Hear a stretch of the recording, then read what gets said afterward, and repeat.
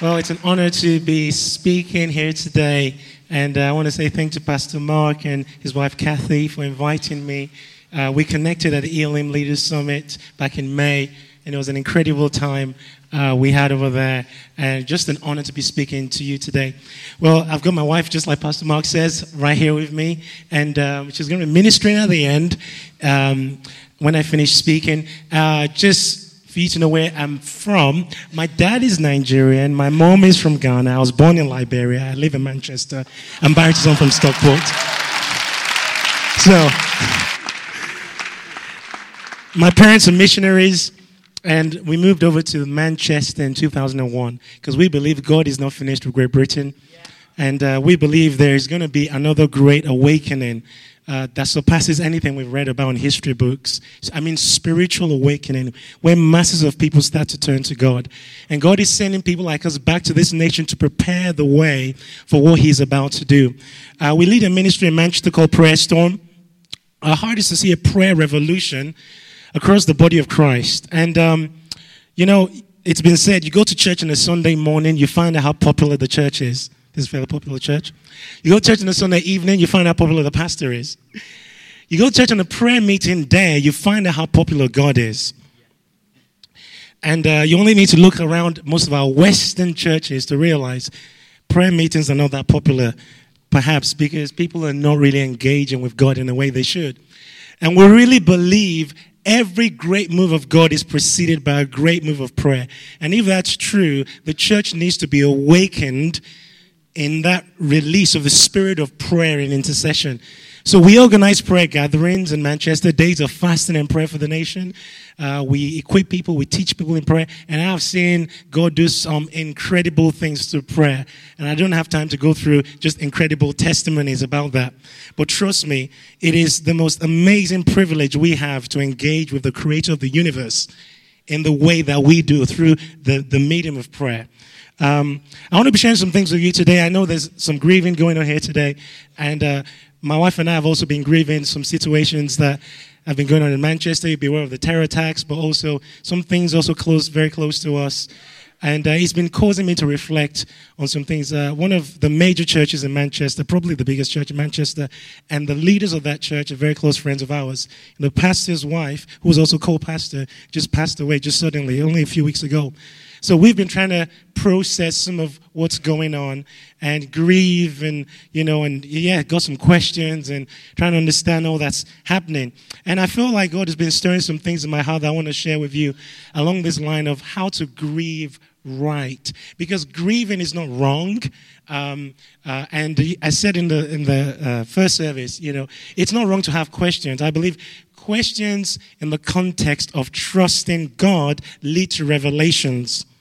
Questions outside of the context of trust lead to unbelief.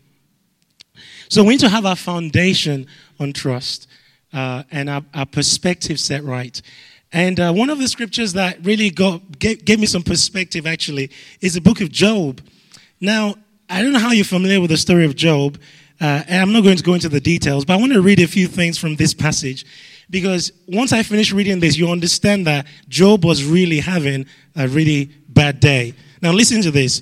Now there was a day when, this is Job chapter 1 verse 13. There was a day when Job's sons and daughters were eating and drinking wine with their eldest brother in the house. And a messenger came to Job and said, the oxen were plowing and the donkeys and feeding them besides them when the Sabeans raised them and took them away. In the deed, they killed the servants with the edge of the sword, and I alone have escaped to tell you. While this servant was speaking, another one came and said, the fire of God fell from heaven and burnt up the sheep and the servants and consumed them, and I alone have escaped to tell you. Now listen to this. The fire from God came and consumed his property. Okay, that's kind of intense, especially because Job was a devout man. He was devoted to God in his prayer, in his seeking. And then while that one was speaking, another one came and said, the Chaldeans formed 3 bands, raided the camels and killed them. Yes, they killed the servants with the edge of the sword, and I alone have escaped to tell you. While that servant was speaking, another one came and said, your sons and your daughters, this is now his children, your sons and your daughters were eating and drinking wine in their oldest brother's house, and suddenly a wind came from across the wilderness and struck the four corners of the house, and it fell on the young people, and they're dead. And I alone have come to tell you. Now, how many understand that's not a good day? It's not just one tragedy, but tragedy after tragedy, and then his children all perished in one moment. That is a significant thing to go through. What amazed me was Job's response to what he just went through. Now, as much as we're grieving right now, I don't think what we're going through is compared to what Job went through right here. In terms of the magnitude of, I don't know how many children he had. I think about 10 or so. And they all perished just like that. So he is going through emotional turmoil. So it's important for us to look at how he responded, because I think there's something we need to learn about this with dealing with grief. Now, you know what it says about Job? When he heard the news, he tore his robe, he shaved his head. That is a picture of grief. Job grieved. It's okay to cry. It's okay to be broken. It's okay to go through those emotions. That is okay. But the next thing Job did is actually shocking. After hearing this news and grieving, you know the next thing he did? He worshipped. Most people don't get past the grieving. They stay there and don't learn that worship actually brings healing. But it's amazing to me that in the midst of such a difficult circumstance, its first response was to worship. Now, I've heard someone say, we're supposed to bear the fruits of the Spirit. So as a Christian, when you're under pressure, what comes out of you should be what you've been putting in you. For many Christians, when they're under pressure, it's rubbish that comes out of them because they've not really been storing stuff in them and bearing the fruits. The fruit of the Spirit, the Bible talks about the fruits of the Spirit, love, joy, peace. The fruit, they're not for you, they're for other people to eat. Does that make sense? So Job is in this situation and he's under pressure. What comes out of him is a heart of worship to God. Now, worship is such a powerful thing to do. And many people think we only worship because we feel good. I know Pastor Mark referred to that earlier on. Worship because life is going great. Worship because, God has blessed me in this way and that way. Anyone can worship and praise God when life is great. That does not take any amount of faith to do that. But it takes a man or woman of faith to be able to raise your hands, to be able to talk to God, to be able to worship in the midst of pain. That's why it's called a sacrifice. Yeah. That's why it's called a sacrifice of praise. Because it costs something. When worship was first mentioned in the Bible, Abraham was asked to sacrifice. So worship is not just music. And music is not worship. In fact, you can sing and not worship. When your heart engages with the creator of the universe, you're stepping into another realm. And that's when you really begin to engage with what worship is. It's something that comes from the depths of your heart. You can sing songs and not worship. But I have found something happen in that place of worship that shifted my heart. And one of the reasons I believe Job was able to do what he did is because of the depth of his relationship with God. His relationship with God was not based on what God could do for him. It was based on who God was. So he was able to worship even though the things around him were fading away. He was able to engage with eternal things. Many Christians, many believers have their lives very fixed on temporal things that fade away. Our joy and our peace many times is tied to material things. But Job was not like that. He had a depth of relationship with God. And that was why he responded in worship. I want to call you into a place of a deeper relationship with God. You cannot have relationship without communication. You can't tell me you're in a relationship with anyone and there's no communication going on. Well, this is where prayer comes in. If you're visiting for the first time, this is maybe your first time at church, I want to tell you this. We believe in a God that speaks. Yeah. So when I say communication, I don't mean a one-way dialogue, because we're calling you into a deeper relationship. And relationship is a two-way street. I'm not just talking to God. Guess what? God is also talking to me. You mean God, creator of the universe, can talk to me? Yes, he does. And he can talk to billions of us all at the same time. That's why he's God. Yeah. When you realize that the creator of the universe wants to talk with you and have relationship with you, I don't know why you wouldn't want to have a conversation with him. I don't know why. I mean, it's a bit of a tangent. I remember a few years ago, I was in the center of Manchester, and it was during the Commonwealth Games, and I was doing some stuff about church back then, and I just heard that the Queen was walking past. So I thought, wow, well, great opportunity to meet the Queen. So I walked over to this place, loads of police, loads of people, all the barriers and everything. Lo and behold, she starts to walk fast and wave at everyone. I was like, wow, that's the Queen. And to my shock, she walks up to me.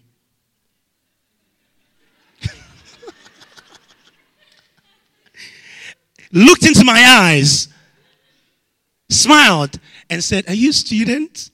Now, in that moment, I was like, is this real? Am I dreaming? So I was just so shocked. I was like, yes.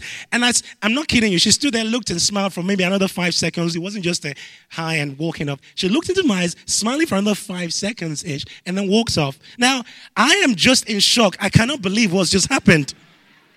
I remember some guys from the radio station came and was like, what's it like to talk to the Queen? And I didn't even know what to say. I was just overjoyed. Like, I cannot believe this just happened to me. I remember going home, telling my parents, you won't believe what just happened. I was so excited. And then I was praying one day and I felt the Lord say to me, you're excited that the Queen spoke to you.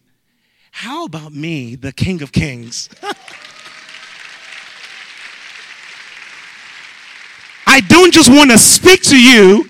I know your name. Now, you will feel pretty cool if you had the mobile number of the Queen on your phone right now. And you could text her and she could respond. You will feel pretty important that you have a direct line to someone so important. But I want to say to you, through prayer, you have a direct line to the most significant person in the whole universe. You don't just have a direct line to him. He actually wants to talk to you. He wants relationship with you. But many of us don't believe it. That's why prayer is not as powerful in the church as it is. The reason why many times our corporate prayer meetings are so dull and dead is because our private prayer times are non-existent and dead. You won't have effective corporate prayer meetings without effective times in your personal prayer life. See, there are many descriptions of our relationship with God. We're called the bride of Christ. We're called sons of God. We're called servants of God. We're also called warriors. Okay. We cannot be an army if you are not a soldier.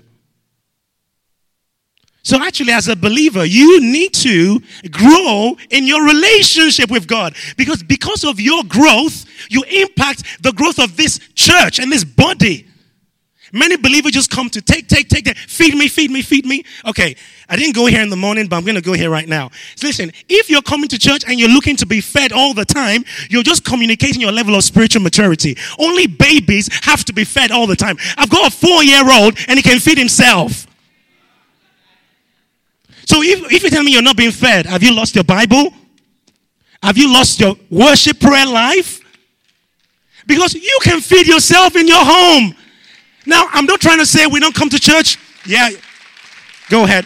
I'm not trying to say we don't come to church to receive the word of God, but many of us place all the pressure on the leaders to deliver something, and whereas we're not living in any depth of relationship with God at all. And God is calling us to a new depth of relationship. We have to shift past the shallow Christianity. I love to think about the fact that the Apostle Paul in Scripture, we celebrate the depth of his relationship with God because he wrote a lot of the New Testament. Now, he had a deep walk with God. How many agree Apostle Paul had a deep walk with God? How many realize Apostle Paul did not have an iPod in his prison cell to play worship music while he had his prayer time? Apostle Paul did not have anyone in his prison cell to cheer him on and say, come on, Paul, let's worship God. He was there and he could go deep in God. My point I'm trying to make is, in the 21st century, our Christian lives are very shallow because many times we depend on a lot of external props that sometimes we use to cover up our shallowness.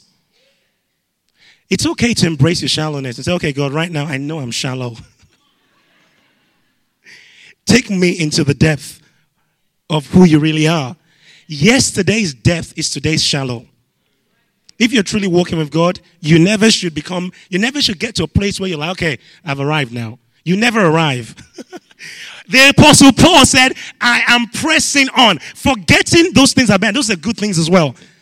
So you don't live your life now based on what God did last year, even though that's great. You don't live your life in the memory of yesterday's passion. You live your life in the reality of today's burning zeal for God. Yeah. And the Lord has been challenging me in this whole idea of learning to worship in difficult circumstances. You would only do that when you understand, when your relationship with God is gone beyond the shallow. And your relationship with God is gone beyond natural things. And you realize there's an eternity. God is spirit. We're physical beings living we're spiritual beings living in a physical body, and this world fades away, but eternity is coming. In fact, eternity starts now with our relationship with God. We're entering into that reality, and for eternity, we're going to keep growing in that reality of relationship. It starts right now. Now, I was recently in a situation where nothing compared to grief that you're going through, but something of distress. Maybe that's the best way to describe it.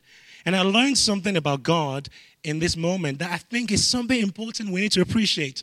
Now, our prayer ministry, Preston, we just released this CD called We Declare War. We released this back in April, and we went through so much to get this out. And I always say, you can't call an album We Declare War and go through no spiritual warfare. You're giving birth to it. I'm telling you, demons are real, angels are real, God is real, heaven is real, and hell is real. If you don't believe me, I hope you believe him because, I don't want it to be too late when you finally realize it's true. So we were going through a lot of opposition. I know some believers would say, oh yeah, every little problem in their life, they say spiritual warfare. I'm not one of those. My phone's broken, spiritual warfare. My boss is horrible to me, spiritual warfare. No. I'm not talking about that. I mean, it was intense, even to the point of some people dying, miscarriages, crazy things. Things that were unusual activities happening in sequence consecutively, just like that, and just terrible things going on over a period of a year and a half. So we'd advertised the release date for this album. We're going to release it on Saturday, I think 27th of April. And my wife and I were just so glad to get to the finish line and be like, okay, God, this is over. We're just free right now. We've done what you said we should do. And, we're done right now. And we're so eager to get there. And every stage of this process was so much opposition, resistance, issues. We're just so frustrated. Well, on the day before the release day, I was sent the masters of the recordings, and I was going to upload it to this website that was going to get it on all the digital platforms. So the person who sent it to me said to me, they're fine. So I just took his word for it and uploaded it. And then I was on my way to a meeting where my wife was leading worship, and I was playing the keys for her. So I'm on my way going to this event, so I'm in the car listening back to what I've just uploaded on this website. As I'm listening back to it, there are errors on the track. And this is a year and a half's worth of work and thousands of pounds invested. And the next day is the advertised release date. I'm thinking, this can't be. So I got to the venue where we're having this meeting. I looked at my wife and I said, it's over. Because I honestly, there was no faith in me at that point. I'm like, God, I don't know what else to do. She got on the platform and she started to lead worship. And I was behind the keys playing. And she started to sing this song. Some of you know it, King of My Heart. It says, you're good. And then there's a part of the song that says, you're never going to let me down. You're never going to let me. How many of you know that song? So she's singing this song and I'm behind the keyboard. I'm listening to the words with the distress I'm feeling of everything that's falling apart. And we're singing, you're never going to let me down. How many understand it's not an easy thing to say in that moment? When I feel totally let down and it's all over. And I felt like God said something to me that really shifted my focus. And it was this. there's probably not going to be another situation like this soon, James, when you're going to have the opportunity to worship me while you're feeling these depths of emotion and distress. So how about you make the most of this opportunity right now? And use your distress, convert it into worship, and declare that I am a good God and I'm never going to let you down. Now, that kind of worship does not necessarily happen every day. Because these kind of storms in life that many of us go through every now and then, they come in seasons and waves. And there's some times when we're going through difficulties, we need to learn how to convert that into worship. But not allow ourselves to be bitter by what's going on, but actually to come out better people. So that's what I did. I turned into worship and praise God. And I go home after that.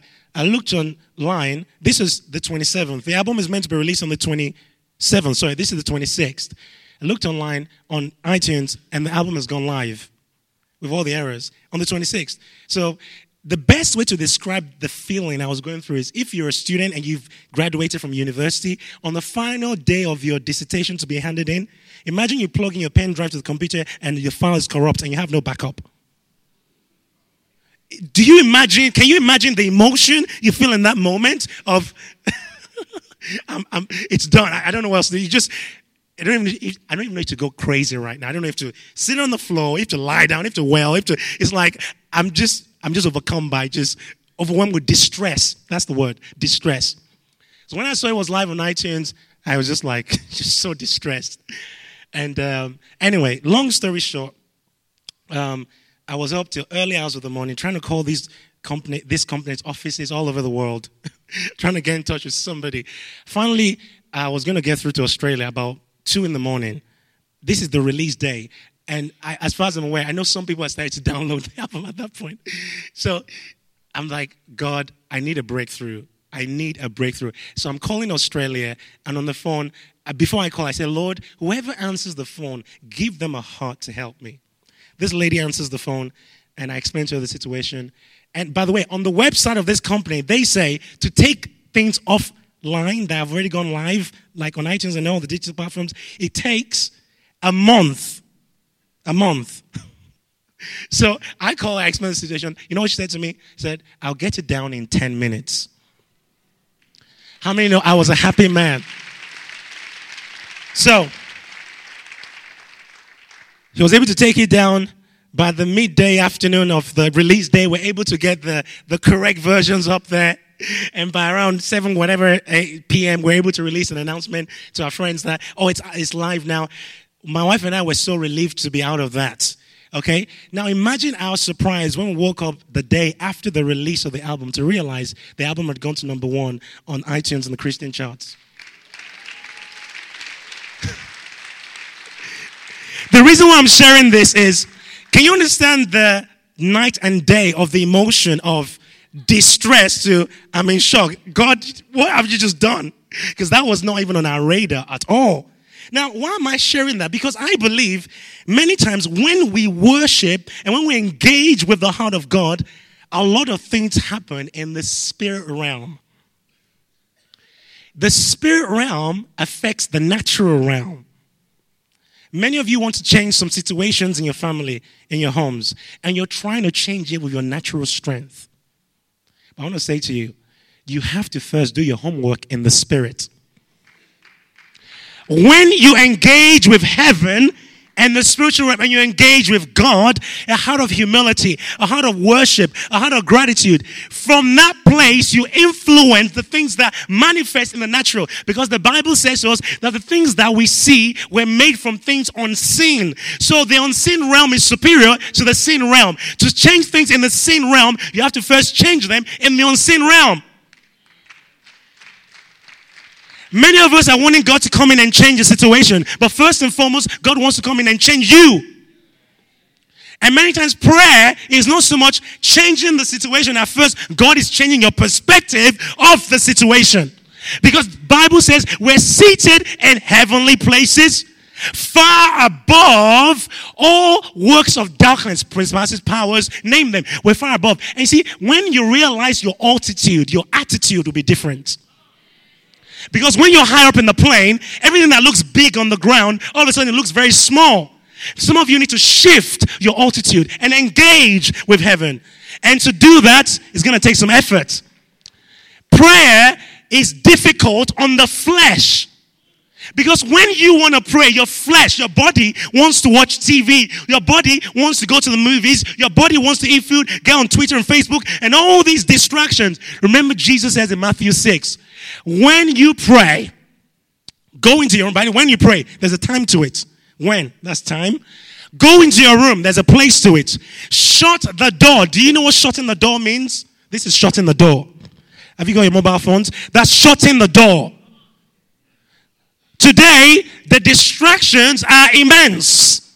You will not go deep in your relationship with God with multiple distractions everywhere. It's like you're trying to have dinner with someone, and you're trying to catch up on some deep things, and they're always looking at their phone. How can you have a deep conversation when you can see that the person you're trying to talk to is not really in the conversation? How do you want God to talk to you when you can see that you're there, but you're not there? Some of you are here, but you're not here.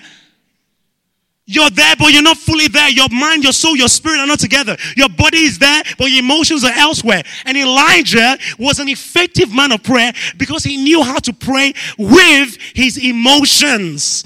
Emotions are not bad. We cannot afford to be led by them, but actually they're very important in prayer because the Bible says Elijah prayed fervently. You can't tell me you're fervent and your emotions are disconnected. Impossible. Impossible. You cannot tell me you're praying fervently and your emotions are not engaged. Okay. A casual approach to prayer produces casualties. Some of you are experiencing casualties around you because you're taking prayer very casual. You're just like, okay, I'm just going to say my 30-second prayer before I go to bed, and I'm just going to fall asleep as you're praying. You know, and I say, Jesus, our role model, Jesus, Mark 1, he woke up a long while before daylight, and he went to a solitude, quiet place, and he prayed. Jesus did that. If there's anyone that had an excuse not to pray, it's Jesus. If Jesus prayed with such intensity, who are you to think you're okay with 10 seconds of prayer a day? In fact, many believers, they feed their body 3 hot meals a day and feed their spirit 1 cold snack a week. And expect to be strong in the spirit. If you're going to be strong in the spirit, you have to feed your spirit. You will not be strong in spirit without communication with God. Because it's in that place that God begins to release strength into your spirit. The Bible says, those who wait upon the Lord will renew their strength. If you're feeling weak, guess what? You need to get to the place of prayer. Like Mary, stay at the feet of Jesus, and your strength will be renewed in that place. For your strength to be renewed in that place, you have to be intentional about keeping that prayer place hot. Because I'm telling you, if you're not intentional about it, it's not going to work. You have to be conscious about developing your prayer life, or you will be subconsciously influenced by everything else around you. And you become a thermometer as opposed to a thermostat.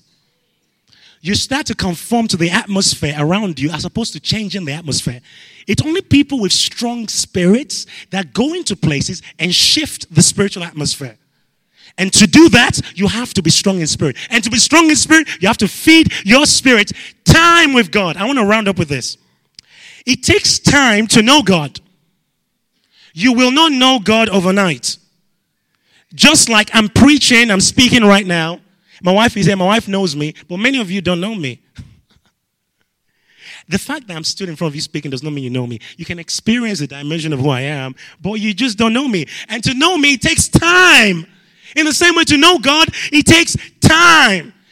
You have to understand that you have to invest time in that relationship. You don't just say one prayer and then it's done and then you know God. No, there's no such thing like that. You grow in intimacy. You grow in fellowship. You grow in relationship. And it has to be a priority. Otherwise, you will not grow. Those of you who've been married understand how important it is to always spend time with your wife. If you're not consciously making time with your wife or your husband, you know how life is like. You know what life is like? Busy, busy, busy. Before you know it, there is no real intimacy going on. That's what many of us like as Christians. We just come to church, clap our hands, sing nice songs, but there's no intimacy with God going on. We're involved in activity, external activity, but no internal intimacy. We want God to show up publicly for us, but we're not showing up privately for Him. You say you want God to pour out His Spirit on all flesh in the public place. That is the public manifestation of His Spirit. Joel 2:28, I'll pour out my Spirit on all flesh. It's a public display of God's power. But for us to see a public display of His power, you and me need to walk in the private overflow of His presence. Yeah. There's no public display of power without private obedience. Every manifestation of God that is authentic in the public place is based on obedience in the secret place. So we need to understand the value that heaven places on your one-on-one time with heaven. That is valuable. For most of us in the church today, we are more moved by crowds and we are more moved by bigger things that are external. But heaven is not moved by that stuff. Heaven is moved by the size of your heart before God when no one is looking. I want to encourage you to grow the size of your heart before God. I want to encourage you to embrace the difficult times in prayer. When you find it hard to engage, it's part of the process. Blessed are the poor in spirit. You need to embrace spiritual poverty. Realize your spiritual poverty. Embrace it and let God work in you. The fact that you're wanting to pray and you're feeling all the distractions, let that be a picture of how much you really need God. And say, God, right now I want to pray, but I don't feel like praying. I want to worship. I don't feel like worshiping. You know exactly where I'm at, God. These feelings are showing me how much I actually need you. So because I don't feel like doing it, it shows me I really need to do this. So I am going to make time to pray. Whether I feel like it or not. Pray when it's easy. Pray when it's hard. Pray when you feel like it. Pray when you don't. Just pray. Yeah. I'm telling you. It will change your life's perspective. When you begin to function from the place of intimacy with God, I believe is the most significant thing you can give yourself to. All fruitfulness in life comes out of intimacy with God. All fruitfulness. I want to invite my wife to come up right now. She's going to sing a song. And I want to, as she sings this song, I want to call you into a place of rededicating yourself to God in prayer. And it starts right now. Some of you will need to make some fresh commitments. Lord, okay, I've got to be at work at 9. Perhaps I normally wake up at, 7 or 6. Maybe I need to wake up 30 minutes earlier, an hour earlier. Whatever it is that you know works for you. There is no set religious routine of this. You just have to make up your mind. Lord, how can I create space for you? Some of you have been praying, Lord, I want more of you. And God is saying back to you, I want more of you. You're not giving Him any time yet. You want more of Him. Even if He poured more, where is that more going to go into? You're so busy. So you need to make some space. Prayer is very important. As I'm speaking right now, I know God's stirring many hearts here to do this. But I want you to understand, desire without discipline will dissipate. If you don't take the desire that God is stirring in your heart and put it into a disciplined kind of way that works in your life, this time next week, you'll be like, oh, what's happened? Or next year, you'll be like, oh, what's happened? It has to become a personal commitment. So as she sings this song, I want to invite you to this place of refreshing your, rededicating your heart to God in this place of intimacy with Him. Now, if you're not a Christian, you've never even heard anything, you just think I'm crazy sharing all these things, and you're feeling your heart being stirred, I want to invite you into relationship with God. I'm telling you, God sees everything, and you just need to talk to Him. He hears you in the name of Jesus. So as Rebecca sings this song, I want to invite you to stand up with me right now, and we're going to respond to God and say, Lord, we will love you with our heart, soul, mind, and strength. We will be your people. We will not be distracted. Thank you, Father, for your Spirit. Awaken our hearts to prayer again. With all